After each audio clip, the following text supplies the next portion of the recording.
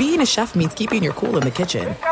And with Resi Priority Notify and Global Dining Access through my Amex Platinum card, Right this way. it's nice to try someone else's food for a change. That's the powerful backing of American Express. Terms apply. Learn more at americanexpress.com/withAmex. At Bet365, we don't do ordinary. We believe that every sport should be epic. Every home run, every hit, every inning, every play. From the moments that are legendary to the ones that fly under the radar. Whether it's a walk-off grand slam or a base hit to center field. Whatever the sport, whatever the moment, it's never ordinary at Bet365. 21 plus only. Must be present in Ohio. If you or someone you know has a gambling problem and wants help, call 1-800-GAMBLER.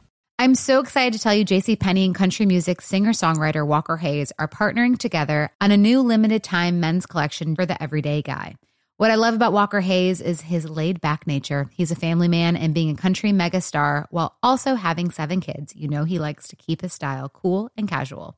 This new collection is perfect for the guy living the t-shirt life or someone wanting some fresh options that feel just as good. It's easy to wear, affordable styles that celebrate the ultimate family man, along with the quality, durability, and sensibility dads appreciate.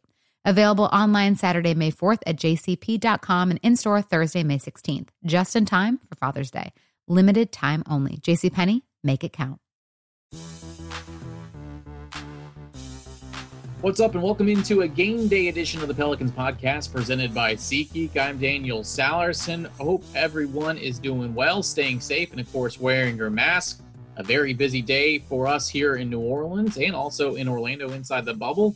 As I mentioned, a Pelicans game day for you as the Pelicans take on the Brooklyn Nets in scrimmage game number 1.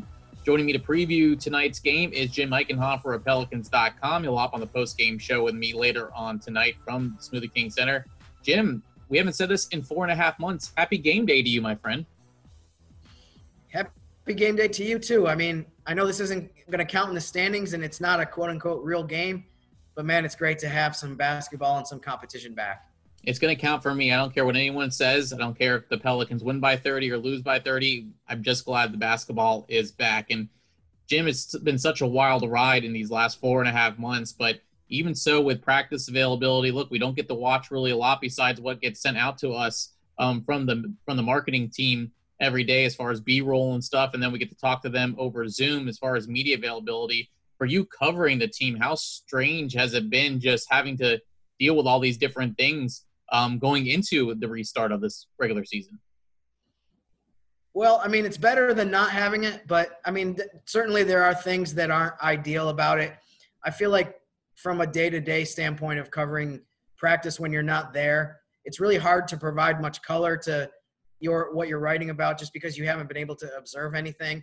You haven't been able to see, like, even if you're talking about just the last 15, 20 minutes when all of the media is let into practice, you can't talk about, you saw this guy shooting or working on this. So it's definitely a challenge, but I mean, there's also so many different topics to talk about that I feel like it kind of evens out because there's just so many different things to address, in this bizarre situation.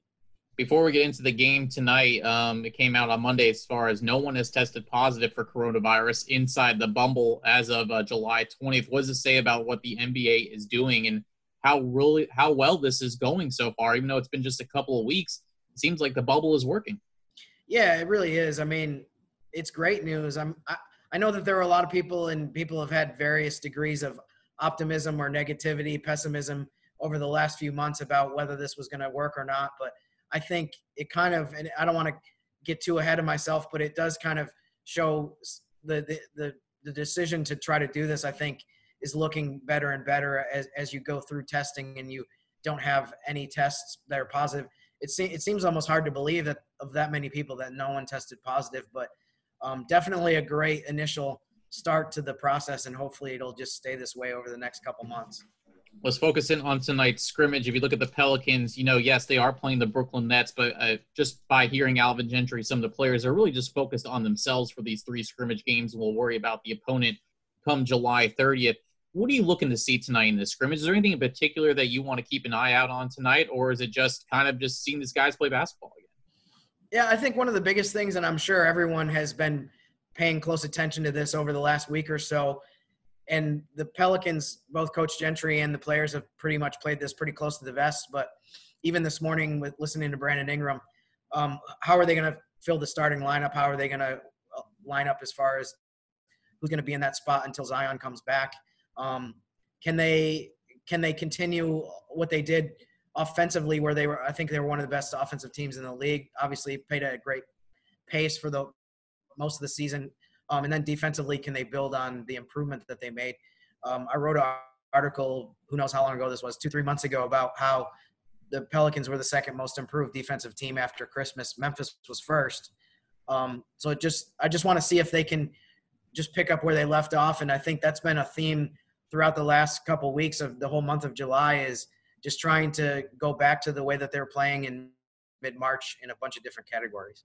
You asked a couple questions today in shoot around about the pace of play with Jrue Holiday and Brandon Ingram offensively. Is that kind of where you're going to start with as far as the Pelicans tonight? Just seeing, one, if they're in game shape and ready to go, and two, are they able to keep up with that fast pace that they had before the hiatus? Yeah, I think a lot of that ties together. I think every team in the NBA is concerned to some extent about conditioning and what kind of shape the players are in. And then there's a second level of game shape as far as no one should be in game shape right now, probably realistically, unless you were able to, ramp up as much as possible over the last couple of weeks when you're finally able to play 5-on-5. So I think that part of it is going to be a challenge, but especially for a team that plays really fast and is going to try to keep up the rapid pace that they played at all season, which is really the plan of attack that they've had since training camp. So, but I will say, from a positive standpoint, it does sound like, and I guess the proof will be in the pudding, but it does sound like there's a lot of confidence from the players that they feel like they're going to be able to go back to that pace that they played at. And there's not a lot of concern right now as far as the shape that they're in. I think they feel pretty confident about that. And I think the fact that you have so many guys in their 20s that have fresh legs, I think, is definitely beneficial as well. You talk about confidence. That was a word that Brandon Ingram used today when talking about the team without Zion Williamson. And I know it's tough without him right now. We wish him all the best. But it seems like, look, this team is playing really well without Zion before he came back in January. And I feel like this team can do the same without him, just because they have had that experience already with Zion missing the first 44 games of the season.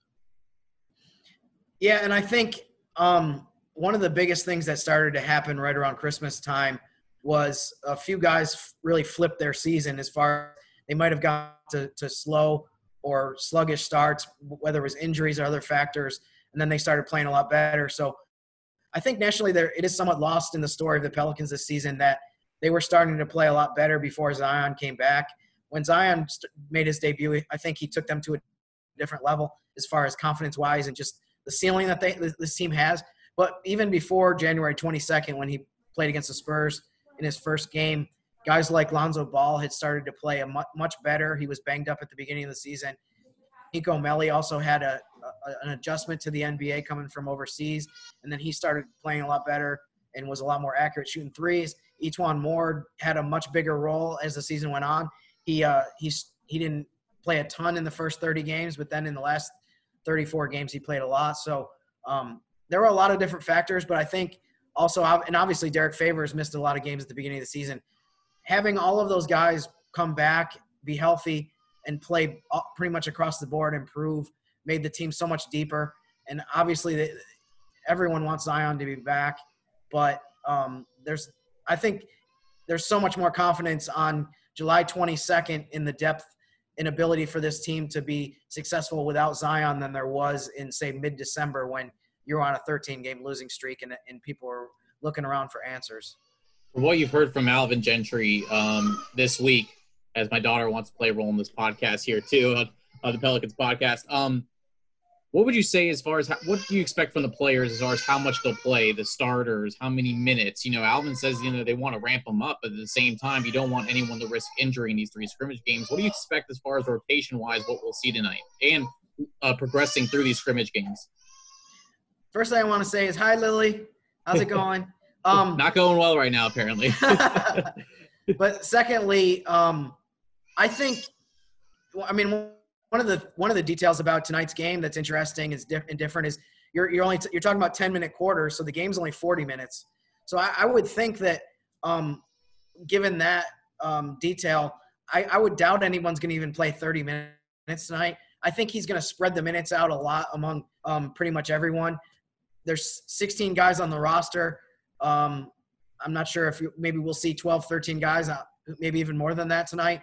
I would think that you're going to want to try to get, maybe even Sindarius Thornwell gets a little playing time. So I think it's going to be a lot like a preseason game as far as the minute allotment goes, where no one's going to play a ton. I know Alvin Gentry also mentioned, I think that there might be a scrimmage or two where a guy doesn't play at all, and then the next game he plays 15, 20 minutes. This is probably more like you're talking like the 10th, 11th, 12th man, those kind of guys. So there might be a situation tonight where a guy gets a DMP and it's surprising, but then the next game he plays, 15, 20 minutes, but we'll have to wait and see. I don't think that there's going to be anyone playing too many extended minutes, and I would think that there probably won't be anyone that plays, say, more than 8 or 9 consecutive minutes within any stretch of the game. So for the fans watching on Pelicans.com and the mobile app, or listening on the radio, or watching on NBA TV, when you talk about expectations, because we always go through this every preseason where, if you blow a team out, it's like, oh, well, it's preseason. And then if you lose big, it's like, well, if you can't beat them in the preseason, how are you going to beat them during the regular season? With everything that this team has gone through leading up to this point right now, how should fans, I guess, temper their expectations for tonight as far as what they're going to see? Because I feel like Alvin's going to try a lot of different things, whether it's rotations, minutes. Like you mentioned, you might not see some of the starters play tonight and play another night. What would you determine, I guess, a successful scrimmage for those fans that are watching and trying to evaluate this team heading into the restart come next week? Yeah, I think the first thing I want to say is I wouldn't read too much into it no matter what happens, whether they play extremely well or they struggle. I think one of the biggest things is just playing their style of some of the things that we talked about as far as pushing the pace and not getting fatigued. It's not going to be the normal minute allotment either, so that might be hard to evaluate. But I think I would be really impressed tonight too if they can, for example, keep their turnovers down. If they can play a sharp game and not be sloppy and not make some of the mistakes that sometimes teams make when they haven't played in so long that we see at the beginning of preseason. So if they can even somewhat resemble the team that we saw in March when the season shut down, I would be really happy with that. And it's just going to be a first step of, obviously you still have 2 more scrimmages against Denver and Milwaukee before you have to play a game that counts for real against Utah on July 30th. Before I let you go, is there a player that you're looking out for today, or tonight, I should say, in the scrimmage? Again, we don't know whether who's going to play or not, or how many minutes, but let's say you assume everyone is going to play tonight. Is there a particular person, just from what you've seen with the B-roll and what you've seen or heard from players at shoot-around or practice, is there some player that you're kind of now thinking, oh, this might be an intriguing game for him or an intriguing scrimmage time for him? Well, the 3 guys that I've been talking about as X factors throughout this hiatus are Lonzo Ball, Nico Melli, and Etuan Moore, as far as guys that could have a huge impact on the success of the team that maybe people don't immediately think about when they usually will mostly talk about at first Zion, BI, obviously Brandon Ingram, and Drew Holiday. But the guy that it seems like, I'm sure you've heard this as well, a lot of people have been talking about, and Drew Holiday talked about him this morning, was Nickeil Alexander-Walker. We don't know how much he's going to play tonight and or in the next couple scrimmages and the seeding games, but I'm really encouraged by the stuff that people have talked about as far as the development that he's made and some of the confidence it seems like he's added. I know he had some ups and downs during the part 1, I guess, of his rookie season. It seems like he's a guy that might be able to be someone that can make strides and make improvements. I don't know if it's realistic to think that we're going to see that on the court in the next however long the Pelicans are still playing in Orlando. But man, I think that's encouraging as far as looking ahead to 2020-21 season is in terms of, man, maybe he'll be able to make a jump.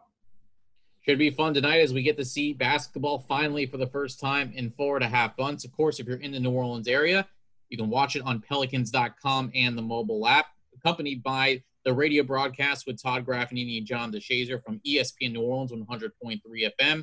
I'll have pregame for you starting at 5:30 on the radio. And if you're outside of the New Orleans market, tonight's game will also be on NBA TV. And, of course, follow Jim Eichenhofer on Twitter at Jim_Eichenhofer. He'll be providing updates throughout the game. And, of course, he'll join me for Pelicans OT afterwards on the Pelicans Radio Network. Jim, I look forward to seeing you at the arena tonight. Mask on, of course, as we will socially distance, but nonetheless, getting to watch basketball with you will certainly be a treat, and I appreciate your time today. Yeah, it's always good talking to you. I look forward to Pelicans OT. Again, it's going to be great to get back together in the studio and hear from Pelicans Nation. Absolutely. All right, that'll do it for today's podcast. Again, we'll talk to you tonight on the radio, and of course, we'll see you on Pelicans.com or the mobile app. And until then, I'm Daniel Salerson. Thanks for listening to the Pelicans podcast presented by SeatGeek.